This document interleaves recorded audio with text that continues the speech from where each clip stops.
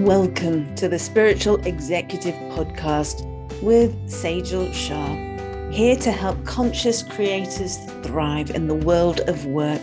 They find their bliss by allowing the best of themselves to shine. In today's episode, I'm going to talk about how do you make sure your staff are really working when at home.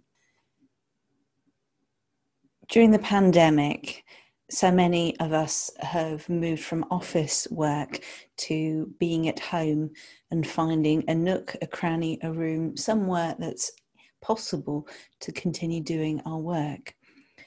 In August this year, 2020, there were only 34% of UK workers who had gone back to their offices.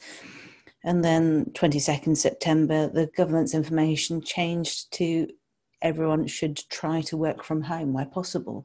This is all to stave off rises in infection. Clearly, working from home is here to stay. So many tech companies and others have made it very clear that it's a long-term vision for them. So Twitter earlier this year said that working from home is going to be available to almost all their staff forever.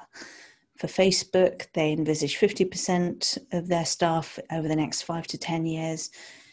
We even have an auto manufacturer, French car maker PSA, who have decided that they are going to allow for this. On top of this, there is a demand from employees. If it's possible to live in a better environment, have lower housing costs, be located in a geographically better place, perhaps closer to family. All these things that make it just much easier in a well-connected world. There is a rise of something, however, that's a bit dark in all of this. I was reading an article just this week about the rise of surveillance technology. This is where managers use tools and technology to keep an eye on their staff and make sure they do have their noses to the grindstone. There can be legal reasons for this. So, for example, for people in finance who are in legally required situations where they should be monitored, clearly there's a requirement there. But in others, there's a bit of a suspicion that people might be having it too good and be slacking off. Really, we're talking about a loss of productivity.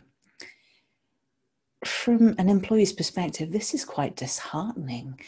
Here you've been given the sense of freedom to work from home, to get over the hour-long plus commute daily, to have freedom to enjoy your environment and manage the strain of your work in a better, more productive environment, hopefully. If you've got someone who is feeling the need to hover over you, that immediately takes away that sense of freedom. Really, this is going to deflate productivity. So what can a manager do in this situation? There may be apps that allow a person to check in, say, this is when I'm starting work and this is when my hours that I'm paid for are beginning in a day and this is when they're ending. There are apps that will alert a team when someone is active or inactive and so on. So working with those, there'll be all kinds of maneuverings and ways to really find a balance. I'm not talking really about how to manage the technology. That is a very much individual conversation that has to work for the team and for the company. But from a management perspective, what can you do to improve the sense of an employee's work experience when at home? I want you to think about the following question and see how it could help you. What I want you to offer your staff that you manage is the following question, and for you to ask them this. Ask them, what do you need from me to do your work? Automatically, that question opens up a whole slew of information, a whole flow of information.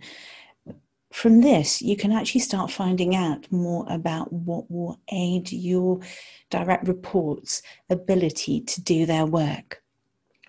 For some, this could be that they need practical tools, a better desk setup, or better quality technology, laptop, whatever, even a way to organize their space so that they're more efficient and they feel they can focus without other distractions.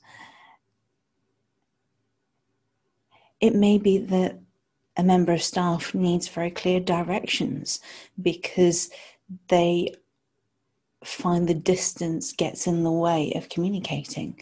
So you're going to have a conversation to find out how they can really get clear on what they need and not be scattered and diffuse in focus.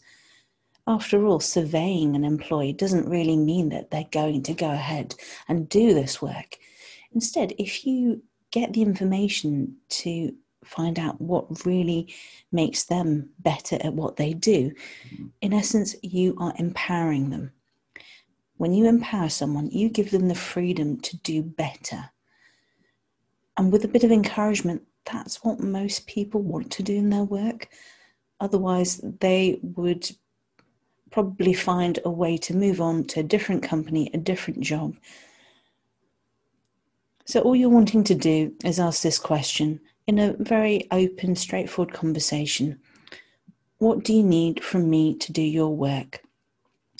Some reports might respond by saying they need to know that they're free to get on with their work, have their head down. They might have music playing on their headset, but they're really focused on what they're doing. It might be others need less interruption from messaging and other communications that seem to come up and happen very quickly through online applications. One client I worked with recently said they actually needed a comfort break between meetings. What this meant is that meetings had to have a gap between them. They couldn't happen back to back. Otherwise, the problem was that people were sat at their desks hours on end, not able to move and stretch, not able to get a cup of coffee. There was a real lack of awareness about the physical impact of being chained to their computer. If you want people to be productive, looking after their physical welfare is just as important, and that means knowing what their environment is like. So back to this question. What do you need from me to do your work? They might well be surprised that you're asking that, because you're showing an interest in their needs and their requirements in order to do their job. Go ahead and try that question if you're a manager. I hope you enjoyed listening to this podcast. Sign up on the right for alerts for new content when it comes up, and I look forward to sharing more of my ideas with you another time.